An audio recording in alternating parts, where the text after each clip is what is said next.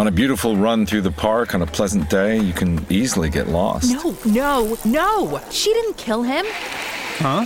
In your true crime podcast. It was the pool guy. So obvious. Whatever motivates you works for us. It's all about letting your run be your run. And Brooks is here for every runner, doing the research and sweating the details to create gear that works for you. It's your run. Brooks, run happy. This episode is brought to you by State Farm. Leaving out the avocado in your salad to save money is not good for morale or your fiber intake. Luckily, State Farm knows the value of the little things. It's why they've got options like insuring your home and ride with surprisingly great rates on both. Because you shouldn't have to give up what you love for great insurance. For surprisingly great rates, like a good neighbor, State Farm is there. Call or go to statefarm.com for a quote today. Hello and welcome to The Ice Guys, brought to you by the Hockey Podcast Network. This is the show that takes you into the world of the National Hockey League. Every game, every day from a sports betting perspective. With pro handicappers Alex P. Smith, Andrew McInnes, and Ian Cameron, and veteran sports writer Jimmy Murphy. And now, here's your host, Ian Cameron. Welcome to The Ice Guys, presented by the Hockey Podcast Network. It is Friday, May the 20th, beginning of a long weekend for those in Canada, of course. And of course, the U.S. will have theirs next weekend. Very exciting weekend ahead, but especially from a hockey perspective as the second round continues. It's Ian Cameron, just me today, Alex, Jimmy, and Andrew. They're all MIA today for various reasons, but I'm here and our guest is here, more importantly. Another guest joining us here on the Ice Guys show. We've had a month full of just outstanding guests, people that are either still playing the game or have played the game in the past. It's been great to get that player's perspective on things throughout the Stanley Cup playoffs. And we have Connor Graham joining us today here on the Friday edition of the Ice Guys. Connor, welcome to the Ice Guys. Glad you could make your Ice Guys debut. How are you doing? I'm good. Thank you very much for having me. And I guess your boys are getting an early start on the long weekend then, huh? Apparently, yeah, exactly. They ditched me is what they did, yeah. No, one's banged up, seriously. One's feeling under the weather. The other's traveling today. And I think the other one is also had an appointment that they couldn't get out of. So that's what happens sometimes. But great to have you, Connor. Talk about your hockey past and your hockey background, and obviously not your hockey past, your hockey present. As well, you're still playing and going to be back next season. But talk about your past in junior, what you've been doing professionally the last few years, and all of that in terms of your playing career. Yeah, for sure. So I'm a local guy, a GTA guy. Grew up playing in the GTHL. Was able to play for some good organizations there. Was able to finish with the Marlies. Ontario will be proud of that. Good old Canadian boy. Yeah, good old Ontario exactly. boy. And he always pumps up the GTHL. Yeah. Oh, always for sure. Yeah, tons of great players come out of that league back then and even now still. So proud to say I played in that growing up. And when I was 16, I was presented with the unique opportunity to go over and play in Salzburg, Austria. Played for the Red Bull U20 program, and that was a ton of fun. And after that, came back to Ontario, played 3 years with the Ottawa 67s. And after that, went to school, played for University of Toronto, ended up transferring, finished Wilfrid Laurier, got my degree during the pandemic, and then, spent last season bouncing around the States, split between a few coast teams and a stint in the SPHL as well. All right, good stuff. Now, goals for next season. Obviously, you get train hard. It's what every player does. No matter what league or level you're at, you always want to, train your best in the off season so you're ready to go come training camp next year. But do you have goals in mind? I want to be in this league. I want to be at this level next year and moving forward. What are Connor Graham's goals going into next season? Well, first and foremost, I'd like to play for one, maybe two teams. I don't know if I could handle playing for 5 different teams again. Bit of a roller coaster for sure.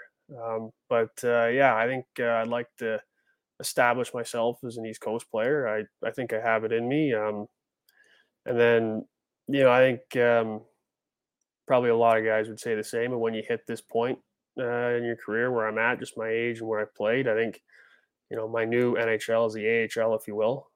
So the ultimate goal would be to try and get as many games as I could at that level. But that being said, too, I next year for sure, I would like to establish myself as an East Coast player. Question. That's definitely, it makes sense because looking at your past resume, which I did before the show started, it seems like, hey, ECHL, you got there, this year, and want to be there more of a longevity, make that your permanent home, so to speak, next year and moving forward. Great stuff, and we wish you all the best, certainly, in the future with that as well. Definitely. All right, so let's talk NHL Stanley Cup playoffs, because that's what primarily I know our viewers and listeners are excited about, and that's what they're here for, of course, from a betting perspective, talking NHL every day. Last night's games, we will start, of course, with Tampa Bay and Florida, and the Tampa Bay Lightning take a 2-0 stranglehold of that series over the Florida Panthers. And look, I'm just going to be quite honest and say it. The Florida Panthers have not gotten to a level that you need to get to win playoff games in terms of how hard you have to compete. All right. If you watch that game last night, Tampa Bay is getting traffic. Tampa Bay's got layers in terms of the front of the. Actually, you know what? We got a question. Is Connor a big scrapper? Apparently, someone's asking that because they associate ECHL with a lot of fighting. Well, there is a lot more fighting in that league, but you in particular, are you a scrapper? Yeah, I don't know if it's the beard or what that makes people think that, but no, I'm not. And actually, the coast has changed a lot. There's a lot of really good young skill guys. There's fights, of course, but it's not. I don't think it's the circus it used to be. Yeah, there you go. Okay, so that's good because it definitely was. I know even just 5, 10, 15 years ago it was. So, there you go. Definitely. So sorry to disappoint you there, Buddy Snurfit, with the question in the chat. But anyway, getting back to Tampa, Florida. Look, the Lightning, we know they can win big playoff games. We know what they can do. We know they're good at both ends of the ice. We know they've got arguably the best goaltender in the world, certainly one of them in Andrei Vasilevsky. Didn't always play that way during the regular season. Like April was not a very good month for him. Yeah. But boy, has he played well here in the playoffs. And when you look at it, Tampa Bay's getting to the tough areas of the ice. They're getting traffic. They're going to the blue paint. They're going to the slot area. You look at the perfect deflection by Corey Perry. They're looking for stuff like that. It's not always got to be the pretty play.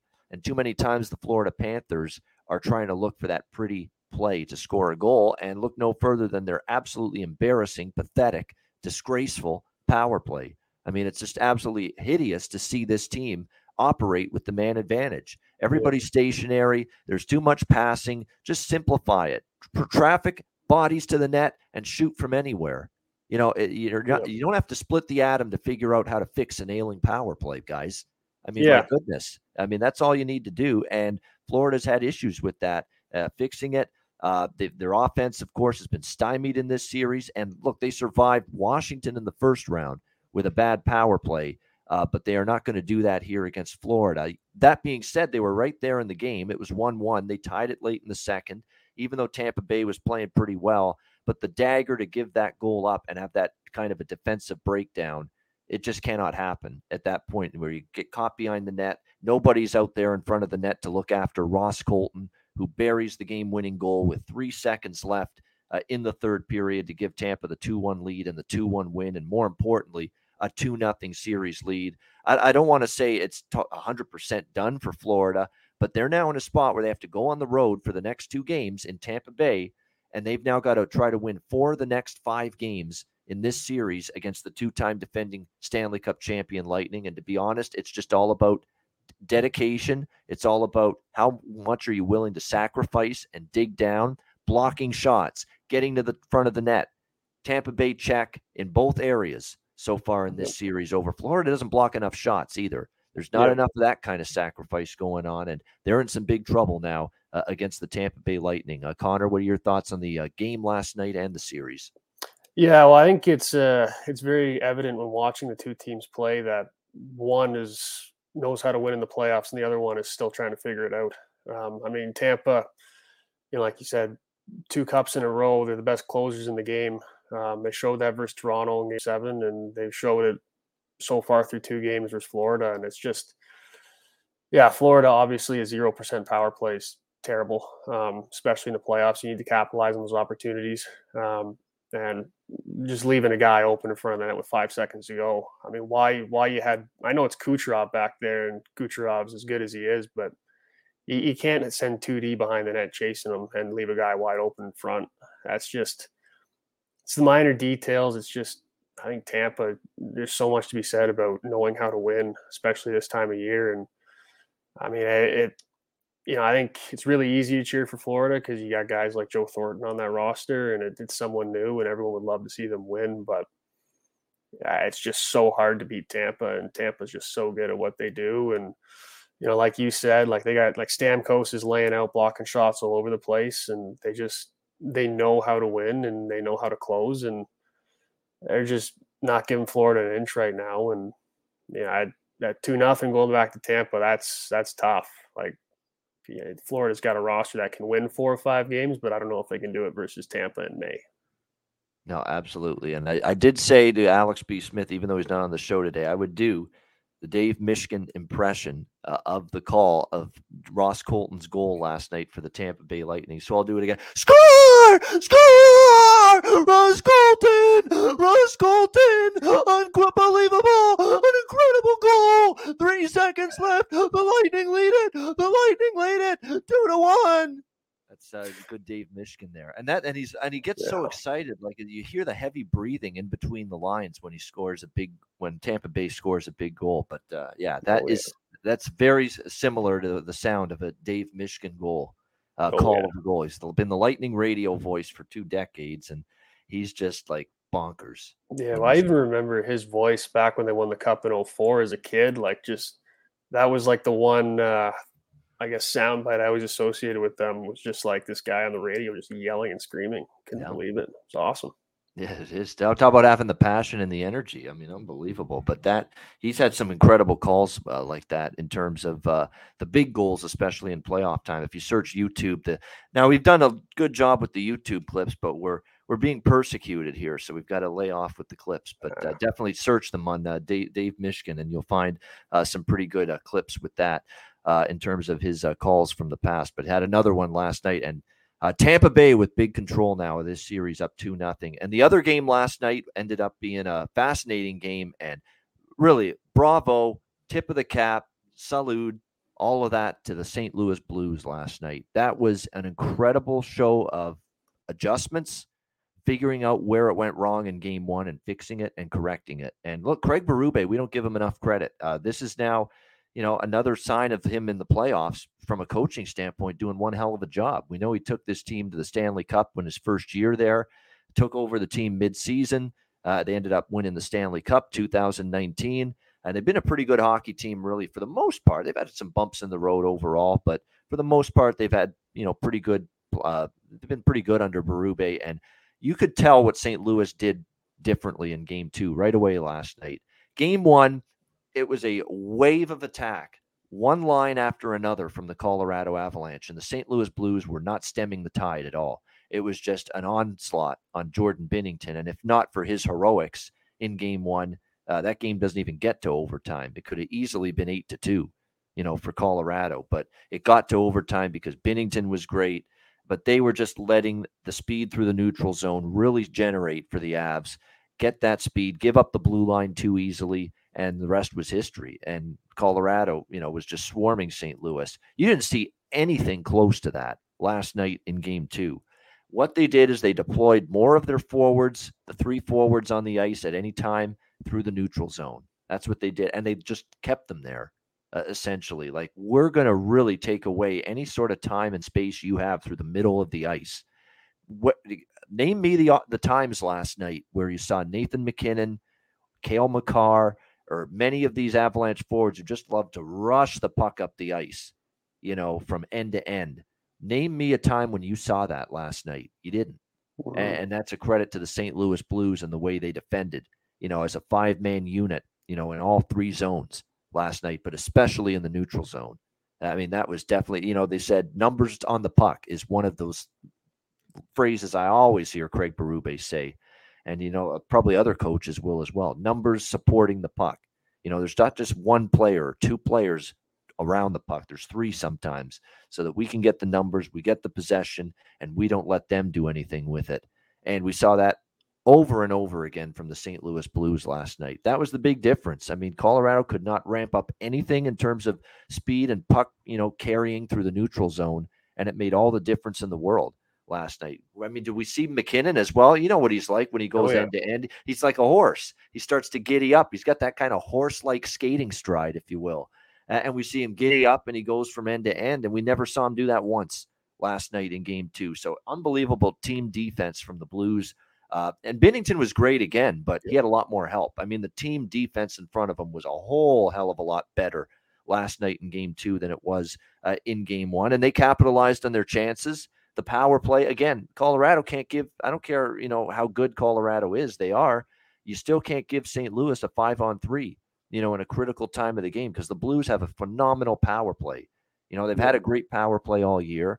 And they capitalized on David Perron, by the way, outstanding again. Couple goals for him, which was great to see. Vegas probably kind of pissed off they didn't keep him, but at the time they couldn't. But seeing what Perron's doing in St. Louis, it's been special.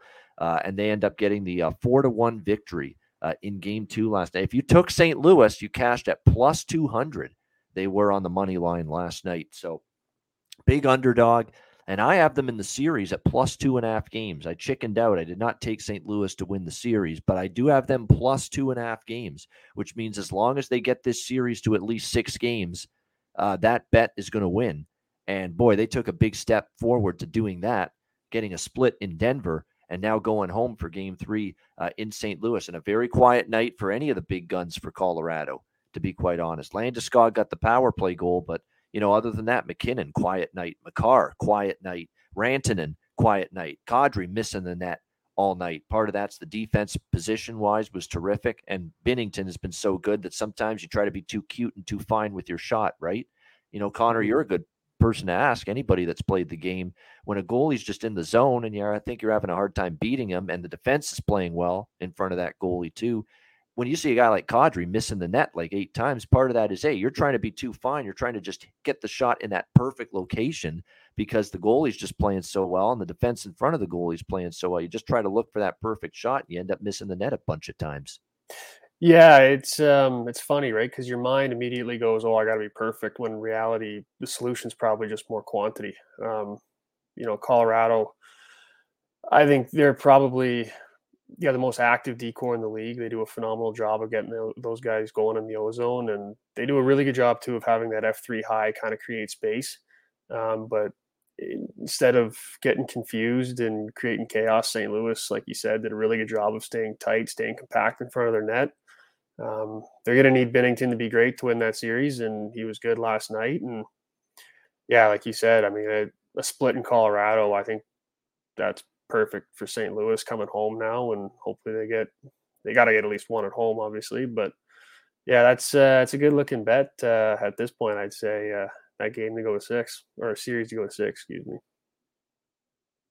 And a pedestrian 3 shots on goal last night for Nathan McKinnon. We've been talking about the shots on goal props. We always talk player props on the show here every day with every game, and the over shots on goal for Nathan McKinnon's like automatic, even at 4.5 and 5 shots on goal with this where the prop has been. We've seen him have 8, 9, 6, 8, 6, 9, in the last 7 games before last night, where he only had actually last 6 games, and then last night he only had 3, which is an ultimate credit to the St. Louis Blues again and the way they defended last night. And, Darcy Kemper's been great all season, but an ill-timed weak goal that went in on him was the 3rd goal. I mean, it was definitely one that hit his glove and it went in, and that was the backbreaker because that's what extended that 3rd period lead for St. Louis to 3-1. So tough goal to give up, but Kemper's, still had a great season overall. Just the timing of that certainly wasn't great, but give the Blues credit. They made a loud statement last night that we're in this series and we're in it to win it. We're not just here to compete against this juggernaut Colorado team. And people just assume we got swept last year by Colorado, that the same fate's going to happen this year when we play them. And they made a loud statement. We're in this series. Yeah, win last I'm night. I'm sure Colorado's probably really frustrated too, because if you look at those 3 goals, like you said, 3rd one's off his glove and in, probably like a save there if it's going to hit his glove. And then that 1st one off of Girard's stick, rolling puck. and then the 5-on-3 late in the second. I mean, it's just, those are 3 goals that you're probably sitting there going, okay, we can, that make sure that doesn't happen next game. But yeah, I'm sure Colorado probably frustrated to be going back to St. Louis 1-1 instead of up 2-0. There's no question about that. They are. And I'm frustrated with the Denver media and what some of the questions they were asking last night after that game to Nathan MacKinnon, who's been always gracious, who's always, answering the questions, win, lose, or draw. And, obviously we know Colorado, this is the round that has been their bugaboo. They have not gotten past the second round since, MacKinnon, Rantanen, and Landeskog, that core trio has been here with Colorado. And obviously it's going to be a talking point for certain members of the media in post-game press conferences. So yeah, that was a tough loss. You never like to give up home ice. You like to, win every home game, but now obviously you're 1-1 and the series is going back to St. Louis. So it's a little small edge for the Blues now. But one of the questions to Nathan MacKinnon last night after that game from, I don't know who it was. Thank goodness I don't think it was Adrian Dater, who is one of Jimmy Murphy's colleagues at Hockey Now, who covers the Avalanche. I don't think it was him. It was someone else, which is good because I would have ripped him for the question. But the question that someone else asked MacKinnon last night, are you really worried now about this series now after tonight's result? Are you worried now? I mean, what the hell kind of question is that? The series is 1-1. What, you really think that little of this team mentally? I get it. They've had problems in the second round. They had a tough end of the series in the second round against Vegas last year. Remember, they were up 2-0. They lost 4 straight. Yep. After that, it was a tough way to go out, no doubt. But this team's past is allowing and apparently permitting the media there to ask these ridiculous, asinine, and quite frankly unacceptable questions. To ask someone of Nathan MacKinnon's, who's nothing but a stand-up person off the ice, with the way he's played for this organization, to ask him whether he's worried now in this series about losing it when the series is tied 1-1 and we've only played 2 fucking games in the series. It's aggravating to me. It pisses me off. It's why sometimes I don't like it when the players have to deal with some of these schmucks in the media that ask questions like that. This team that's just been so good all year can't go to St. Louis and win a game? Yeah. 3-4. Like they can't win a game in St. Louis. Apparently this guy thinks they can't win a game in St. Louis, the way he's talking. That really we've got to be so damn petrified, scared, and worried now that the series is tied 1-1. God damn it, that's such a stupid question. I mean, especially to media pass revoked for asking something like that. But anyway, Connor, go ahead. I was just gonna say, like that's of course they're not worried. It's their first loss in the playoffs. Like they're an unreal team, best in the league probably on paper. I mean, it's no, I don't think they're worried at all. It's 1-1. Yeah, no, that is a stupid question for sure. It is. It's just absolutely terrible. Yeah. I don't know. And I think this team deserves a little more kind of respect than that. I know that this round of the playoffs has been a tough one for them, but I just didn't like that. I didn't like that at all. Could you at least wait till maybe they're facing an elimination game before you say you're worried? I mean, if they're down 3-2, and the series is going back to St. Louis for game 6, I don't even think that's a good question after that game. But at least they're facing elimination. And the next game, if they lose it, their season's over again in the second round. But holy shit, we're talking 1-1. We're talking 2 games into the series. Let's calm down on we're worried where the way this series is going right now. It's 1-1. And so team in Colorado that can certainly win some road games in this series. Sure. So definitely a bizarre question in my mind, but we'll see how Colorado responds. Game 3 will be tomorrow on Saturday in this series. All right, let's get to tonight's games. We've got 2 of them. We will start with Game 2, Eastern Conference second round matchup. New York Rangers, Carolina Hurricanes. Carolina -165 home favorites. 5.5 the total in this game. I'm in a good position right now, Connor, with this series. I took Carolina to win Game 1 and the series. A combination bet, and it was plus 105. So it was plus money. And that's what I took before the series started. Carolina didn't look good in Game 1 for a large part of it, but they came back and won in overtime and lead the series 1-0. And so as a result, right now, I'm in a good situation with that because now I've essentially got Carolina to win the series at plus 105 when the current series price everywhere has Carolina about minus 350, right Wow. now to win the series after winning game one. So I'm in a great spot with a great price, with Carolina now plus 105 to win the series. I like Carolina to actually win tonight again, but I'm not going to lay minus 165. I have no reason to. I've already got them to win the series plus 105. I'm very, very satisfied with that. But I worry about the Rangers considering they played as good a game as they played in these entire playoffs, and that includes the first round against Pittsburgh. I mean, you talk about team defense and having a five-man unit in all three zones and playing great. Everybody was connected. There wasn't a gap between the defense and the forwards at any point on the ice. It was a tight, strong, structured defensive game on the road from the New York Rangers in game one. So good that they deserve to win. Let's be honest. For the majority of that game, they were the better team. But all it takes against Carolina is one mistake and one great play. And it was a mistake defensively, to let Aho get behind. And it was a great pass from Seth Jarvis, who I've been singing the praises of all season long. He's totally showing you why Rod Brindamore's got him playing top line right now with Aho and Svechnikov on that Carolina team. He's been magnificent. A great pass to Aho, and he gets this initial shot that Shesterkin stops. But what I like is that he stopped in front of the net after the initial shot was stopped. He didn't go for a free skate in the corner or behind the net. He stopped right in front of the net, got the loose puck, got the second chance, and put it past Shesterkin to tie the game 1-1 with 2 minutes left in the third period the other night.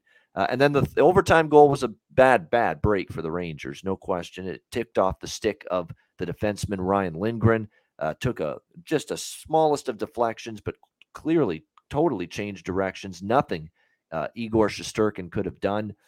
Ian Cole gets the game winner in overtime. And for the Rangers, when you play as good as you did, and Carolina played probably as poorly as they did, at any point in these playoffs, and for the Carolina Hurricanes to still win that game, first, I'm concerned about how do the Rangers bounce back? How do they respond mentally? They've got to put themselves in the frame of mind of, okay, we should have won that game, but we've got to feel confident about going into tonight rather than, oh, we lost that game. We let it get away. What a missed opportunity. It's all about the mental frame of mind. Mm-hmm. You've got to look at the positives. And if you're Gerard Gallant, you've got to try to hammer home and accentuate the positives of what they did in game one, that you played a great game for 58 minutes or so, especially at the defensive end. And hopefully that's enough to get them revved up again to play another strong road game tonight here in game two to try to tie the series. But easier said than done. You lose a game like that, it can be difficult. And can we bank on Carolina being that bad at home again for a second straight game? I'm not so sure. So I think they win tonight, Carolina. Certainly if you're not involved in the series, maybe I'd look Carolina in regulation tonight. Or if you think this game could go to OT again, you can just play it safer with the minus 165, although that is a bigger price to lay if you're going to take them. But I think Carolina can win once again tonight, and it'll be a little bit challenging for the Rangers to even it up. The total, I think, could go either way. I mean, I usually like to look for a higher scoring game when it was that tight and that low scoring in game one, so I would lean over, but I don't love it. And the one thing about these two teams, Connor, they're number one and number two all season goals allowed in the NHL. Two of the better defensive teams in the NHL, and boy, they sure looked like it if you watch the way game one unfolded. I'll get to props in a second for this game, but first we'll get thoughts from Connor. Connor, what do you like here, Rangers, Hurricanes? Yeah, I think it's interesting. Carolina's had an interesting playoff so far where I think they're 5-0 at home, but 0-3 on the road. But they're really tough to beat at home. They've proven they're tough to beat at home so far in the playoffs. But I think it might actually benefit the Rangers a bit more if they can open up the game a little bit. Maybe not a full-on track meet, but get the pace up a bit. Like guys like Panarin and Zibanejad and Kreider, who are really like kind of scoring in bunches. They're that kind of players. But I think Carolina will win the series. But tonight, I think I'm actually leaning Rangers. I like them in a bounce back, and I think it'll probably be the over. I don't think it'll be a crazy high scoring game, but I could see a 4-3 or a 4-2 game for sure. Liking the dog and the over here is Connor. New York plus 145, over 5.5 is now like plus 100 essentially. You can get a DraftKings with the over here in this game. So if at that price, I'm almost willing to say I think I will have a small piece of the over at that number. I mean 5.5 plus 100. You got to think Carolina said, and Rod Brindamore had a great interview with Emily Kaplan on the ESPN. She does a great job, by the way. Her questions are phenomenal. She's one of the actually better interviewers in the entire league right now, Emily Kaplan for ESPN. But Rod Brindamore said to her that our passes were sloppy. Our passes aren't connecting. We're just not getting we're just not crisp with our execution. Passing is not sharp. Half the time they're passing the puck and the player isn't there. That happened a bunch to Carolina in game one. You've got to think they try to iron that out and smooth that out a little bit here tonight in game two. As far as props go, I'm going back to the well with Seth Jarvis. There's no way I'm not. He has been a points machine here in the playoffs, and especially on home ice. He's been really good here at home in the playoffs, but still overall in the postseason, 2, 4, 5, 6 points for Seth Jarvis in 8 playoff games, 4 goals as well during that span, or 3 goals, I should say, as well during that span. So Seth Jarvis to collect a point. You could even sprinkle on the goal scorer prop for him, and over shots on goal for sure. With Seth Jarvis, we have seen him really shoot the puck a lot in recent games. He had 3 shots, 8 shots. One game where he actually got blanked in terms of shots in Boston, but at home, 3 and 3 in the last 2 games, 8 shots on goal in the 5-1 win against Boston. So he's really been shooting the puck a lot here on home ice as well. So the shots on goal for Seth Jarvis, probably a good look as well in terms of props. Now, I always say Max Domi has value because he's on the second line. He was quieter, obviously, in game one. Everybody was quieter for the most part for Carolina in game one. But Max Domi's still on that second line with Trocheck and Teravainen, and he's not getting priced to score a goal or collect a point like his line mates are because of the fact he just recently got bumped up. And Connor, that's actually a strategy that I've talked about when you're looking at player prop wagering in the NHL. Bet on the player that's moving up the lineup, that's just moving up the lineup from the third line to the top line, third line to the second line.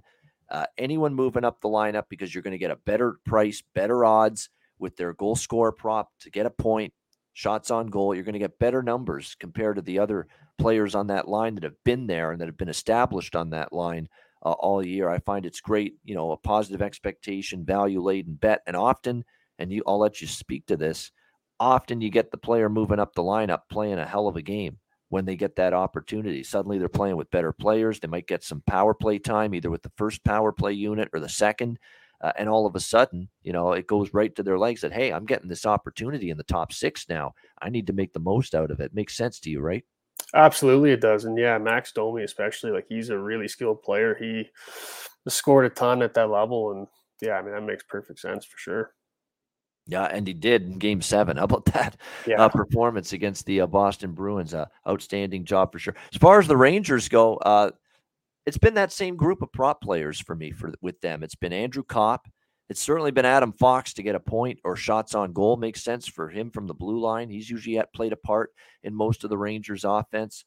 I could never say don't bet props for Kreider and Zibanejad and Panarin because they're the go-to guys, but don't sleep on Ryan Strome and don't sleep on Andrew Kopp. Andrew Kopp's had a great playoffs here for the New York Rangers, formerly of the Winnipeg Jets, and definitely someone that I'm always considering too for props. So definitely there's a few prop looks for me in the game tonight. All right, let's turn our attention now to the Battle of Alberta, Edmonton, Calgary. We've got Calgary minus 170, home favorites here in game 2.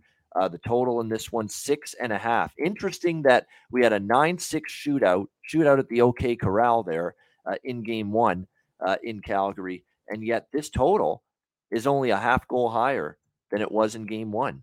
I mean, the game one total was 6.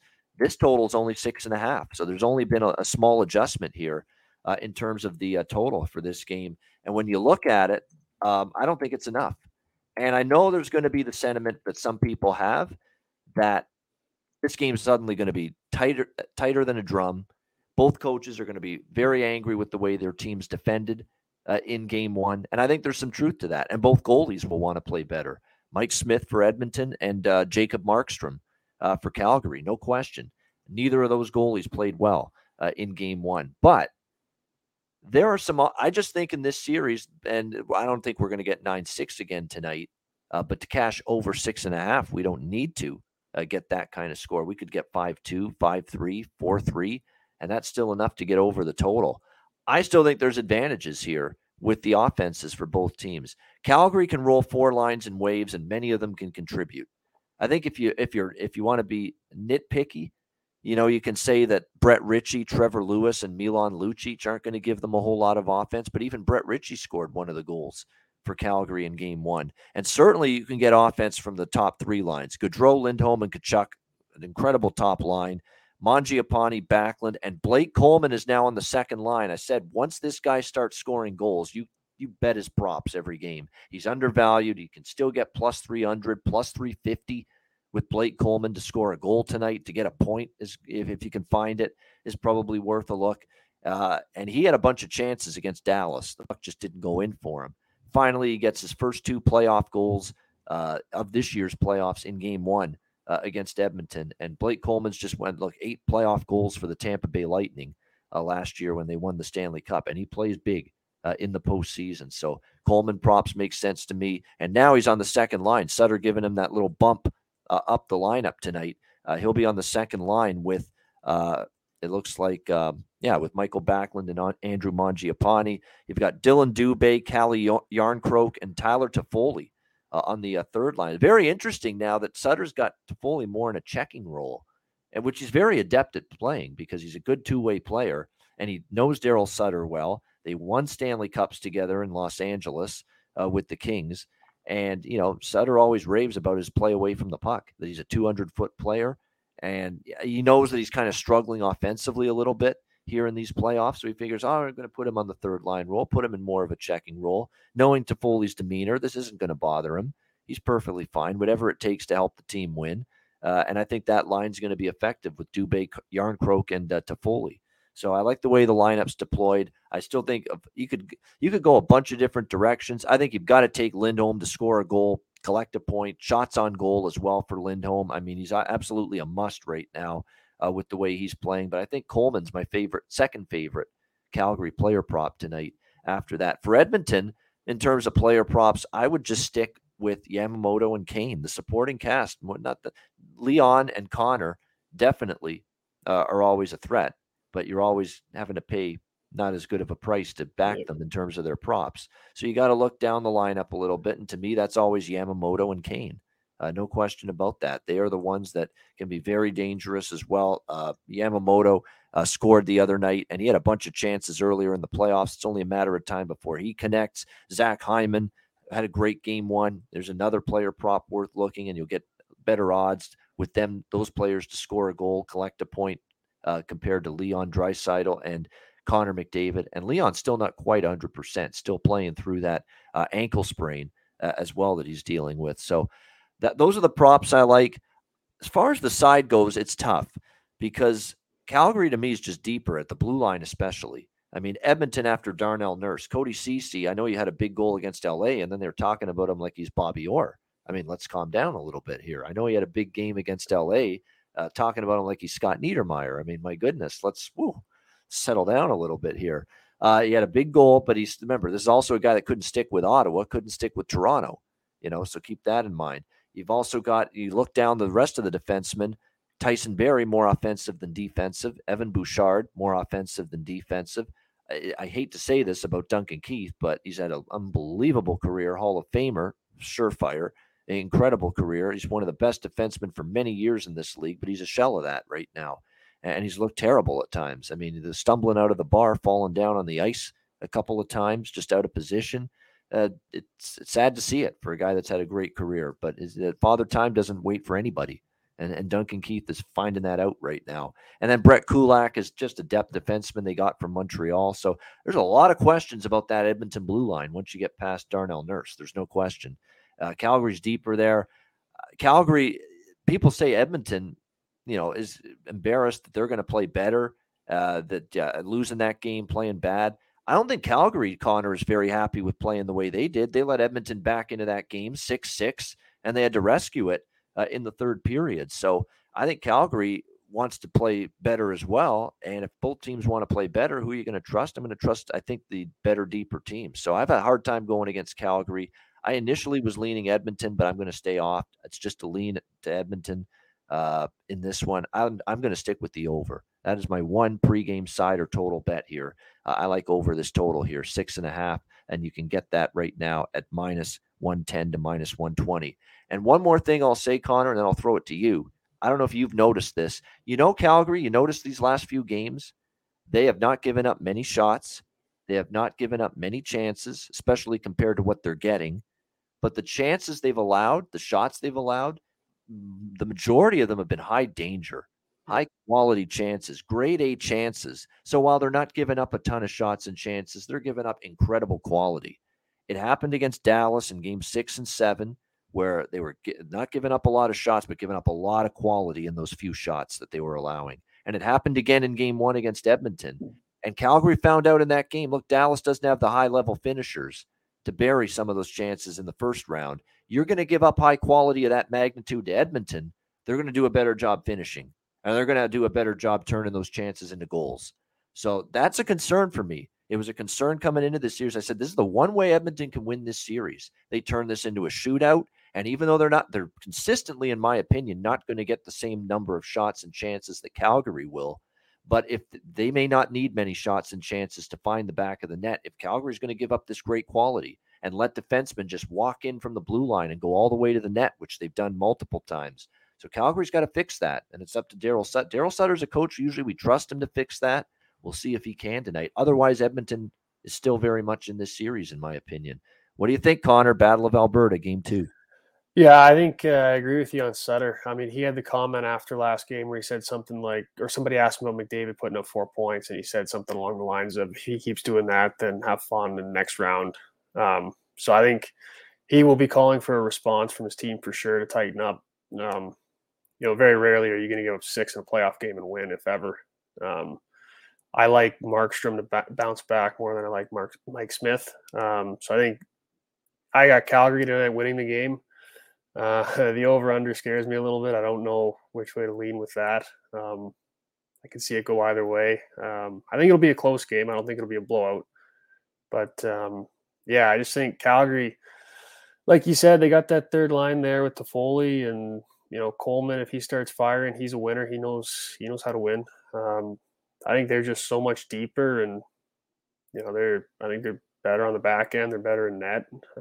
They obviously don't have a McDavid, but they got Tkachuk and Gaudreau, which, Edmonton doesn't necessarily have. I think Calgary definitely – I don't know if it'll be a long series, but I think every game will be close.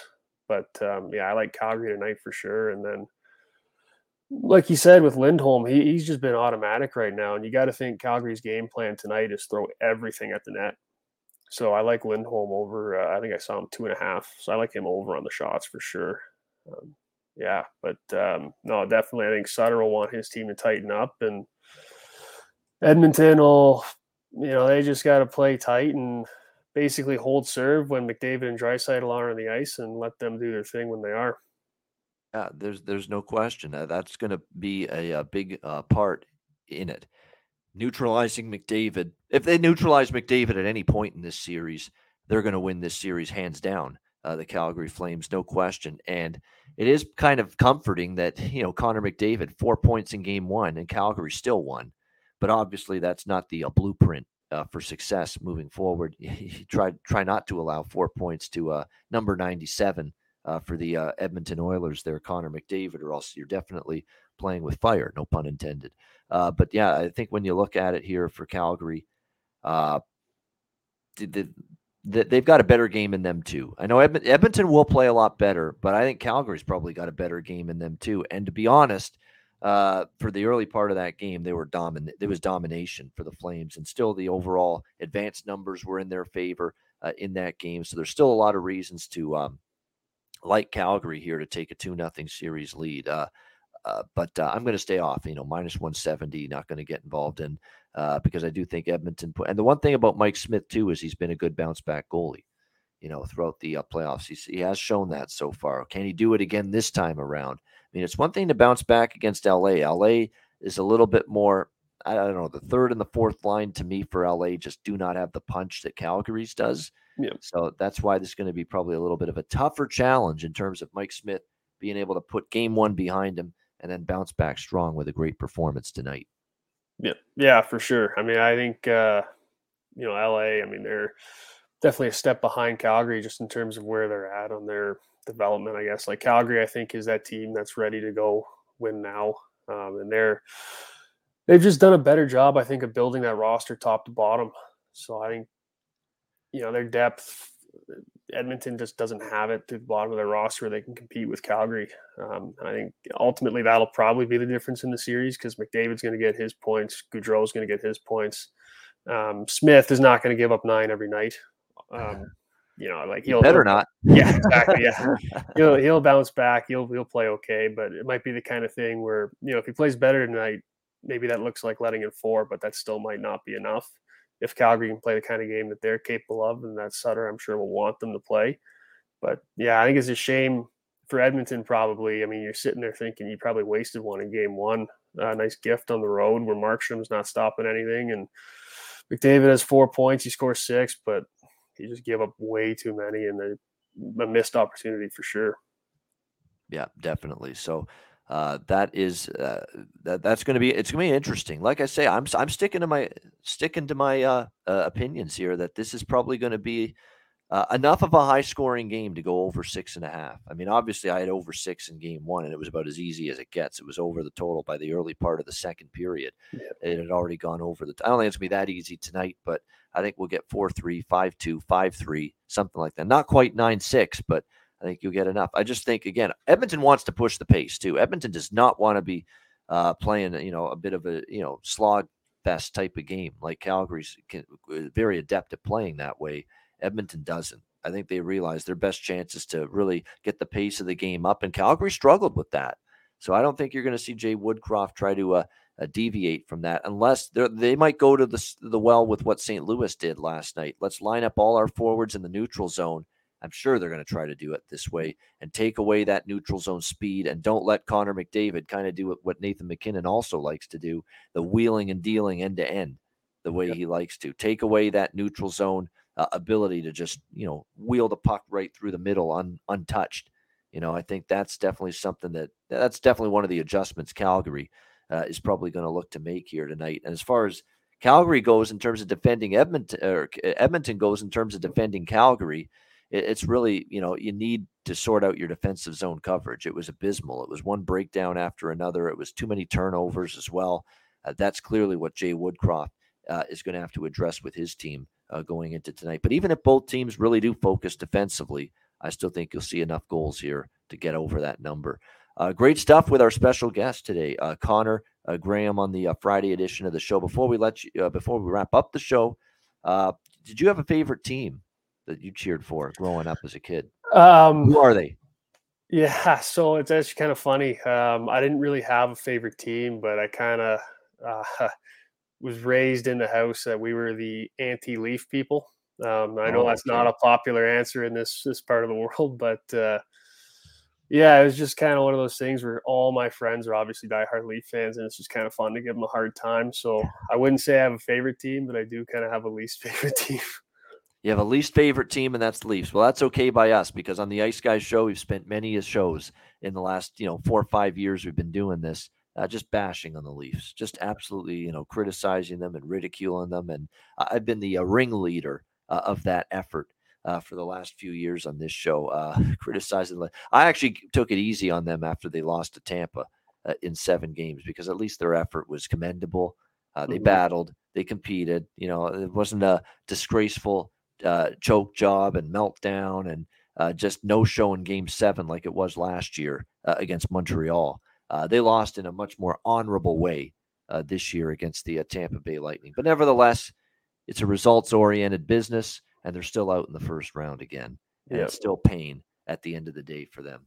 Yeah, no, I mean, they're a good team for sure. But like you said, at some point you got to win. Doesn't matter who you play. Like, if you're going to win the cup this year, you got to beat Tampa at some point, probably. So another tough year for them, I guess. And Tampa survived an incredibly tough effort from the Leafs, and now look what they're doing, up 2-0 on Florida, and looking to improve on that. So the Leafs, and they're standing pat. We saw I don't think we talked about the Leafs press conference much earlier this week, but so I'll do it now briefly. But they're not changing much. At least in the front office is going to be the same. It's still going to be Shanahan and Dubas, president and GM. It's still going to be Sheldon Keefe as head coach. Maybe they make a trade, and like the guy that they're mentioning is William Nylander. That's the player they're saying might get traded just to shake up some semblance of the core. Yeah. Matthews isn't going anywhere. Marner's not going anywhere. Riley's not going anywhere. Those guys are definitely coming back. They might just do a small little a trade of like a Kerfoot or a Nylander, someone else, just to give them a little bit of a different look and feel, going into next year. And then they've got the question marks. Do we bring back Jason Spezza for another year? Does he retire? And he's already said it's either I come back to Toronto, play for the Leafs, or I'm retiring. And then there's Jack Campbell, who they haven't committed yet to bringing back, which, and I understand that, but at the same time, you're not going to get a high-priced goalie either because you don't have the cap space. You're a salary cap strap team, so you can fucking forget about doing that. And Jack Campbell actually played very well for you this year. So, if you don't re-sign Jack Campbell, what the hell are you doing in net next year? That's my question to Kyle Dubas. So I know there's all of a sudden some rumblings that it's looking maybe more likely than not that they don't re-sign Jack Campbell. But my question is, who the hell are you going to get if it's not going to be Jack Campbell as your number one next year? Yeah, for sure. I mean, there's their biggest problem probably is their lack of flexibility. I don't even think you could trade. You can't trade Tavares even if you wanted to. And not that that's the answer. I think John Tavares is an incredible hockey player and a great human being. But, Nylander is really their only option. And then, like you said, whatever they do in net is probably going to be at least a lateral move. If it's not bring Campbell back, just because of where they're at in the cap and who's going to be available. Yeah, no question about that. I do want to say, though, I do have mild interest in, and I will sprinkle this, and I'll actually post this on Twitter, a little bit on the draw tonight in the Flames-Oilers game. I get a sense it could be OT. I don't know. I've just got that feel to it tonight that I think both teams really bring it tonight. Even though Calgary won game one, they're up 1-0. They want to play better. They know they can play better. They know they have to play better. And certainly Edmonton goes without saying. They know they have to play better. You can't bury yourself in the first period like they did in game one. So both teams bring it. And because of that, I think a close game. And I think draw at a good plus price is worth a look. So I'm gonna have a few bucks on that tonight. Edmonton Calgary draw. I think that's better than me trusting either side because I don't want to lay it with Calgary. At least Edmonton will be competitive, but do I want to take plus 150 when I can take plus 370? Which is what you can get the draw at some places. Right. So I think the draw is worth a few bucks there on the Oilers Flames. Plus 370, the price for that. Terrific price. Yeah, you might have talked me into that in the over, but for sure, I think it'll be a close game for sure, though. I don't see another blowout tonight at all. Yeah, I think it will be. So just a late breaking addition there for my card tonight. That the draw plus 370. I do think that's worth a little bit of a shot there in the Edmonton Calgary game tonight, game 2 of that series. All right, great stuff with Connor Graham. We thank him for joining us on the show, and welcome back anytime if you want to before the end of the season. And a reminder, the Ice Guys about DraftKings Sportsbook. Then we'll get to best bets, but DraftKings Sportsbook, official sports betting partner of the NHL. New customers can bet just $1 on any NHL team, get $150 in free bets. If DraftKings Sportsbook isn't available in your state yet, you can play for huge cash prizes with DraftKings daily fantasy hockey contests. DraftKings is giving all new customers a free shot at millions of dollars in total prizes with their first deposit. Download the DraftKings Sportsbook app, sign up for an account, use the promo code THPN, bet just $1 on any NHL team, and get $150 in free bets if they win. That's promo code THPN at DraftKings Sportsbook, an official sports betting partner of the NHL. Must be 21 years of age or older, must reside in a DraftKings Sportsbook state. Restrictions apply. See DraftKings.com/sportsbook for details. Gambling problem, call 1-800-GAMBLER. Download the DraftKings Sportsbook app, sign up for an account, use the promo code THPN. All right, best bets to wrap up the Friday edition of the show. Connor, we'll start with you. First ever best bet here on the Ice Guys show. What do you like? Well, like I said earlier, I love Lindholm to go over 2.5 shots tonight. I think Calgary will be firing everything at the net, and I think Lindholm will be one of the guys leading the charge. And yeah, I'd say that's the one I feel most comfortable with tonight. Funny, Luke Olivier Blanc was on the show Wednesday, and his best bet was an Elias Lindholm prop. And he cashed it in the first minute. It was him to score a goal, plus 165. And of course, he scores in the very first minute of game one. And Connor's going to the well again with Elias Lindholm prop for his best bet. Elias Lindholm over 2.5 shots on goal, minus 130 is the price with that. Elias Lindholm over 2.5 shots on goal. Best for Calgary, best bet for Connor Graham. My best bet is going to be from that same game, and I'm going back to the well with the over here tonight. 6.5, Edmonton, Calgary, minus 110 is available at some spots with that. I certainly think both teams will clean some things up defensively and be a little bit better, but I don't know if they'll be good enough to keep this game below 7 goals total. I still think there's extreme offensive advantages that Calgary has against Edmonton and vice versa, with Edmonton pushing the pace, driving the play. And we have seen in the last few games of these playoffs, the Calgary Flames have given up not many shots and chances, but the shots and chances they've allowed have been very high danger, high quality looks, the kind of looks the Edmonton Oilers can bury if they get them. So I like Oilers Flames over 6.5, minus 110, game 2, Battle of Alberta for my best bet here for this Friday NHL card. And that'll wrap up this edition of the Ice Guys. Connor, final words before we wrap it up. Yeah, just thank you very much for having me on. Always welcome the opportunity to come and talk some hockey, and yeah, hopefully you're able to pick some winners tonight. So we'll see how it goes, but it'll be a fun night of hockey, fun weekend for sure. I know there's a lot going on with the PGA, and the Preakness is running this weekend if you're into that kind of thing. But yeah, for sure, really appreciate the opportunity and would love to do it again sometime. Absolutely. We appreciate it, Connor. We'll see if we can get you back on again before the playoffs. I'm sure some of the guests, we will have them on a second time. Some have expressed interest, so we will definitely look. And yes, I am betting the PGA Championship. We got lots going on with that. No doubt. We got second round leader bets. We've got freaking head-to-heads, 3 balls. We've got everything going with the golf bets this weekend. And we got Matt Kuchar right in the mix, Chris Kirk right in the mix. Big, like 150, 200 to 1 shots to win the tournament. So again, work to do. Rory ain't going to be easy to beat. Will Zalatoris ain't going to be easy to beat. Some of these guys at the top, but very exciting start to the PGA Championship in Oklahoma. Very interested observer and seeing how that plays out for sure. All right, great stuff. That's a wrap. We thank everyone for joining us. 82 live viewers on YouTube. Hit the like button. Make sure you do that on the way out. A reminder, the Ice Guys is live 7 days a week, Monday to Friday, 2 p.m. Eastern, Saturday and Sunday, noon Eastern. If you can't watch the show live, download the Ice Guys podcast in audio form on all major podcast platforms, Google Podcasts, Apple Podcasts, Spotify, Stitcher, and iHeartRadio. Download the Ice Guys podcast when you can't watch the show live.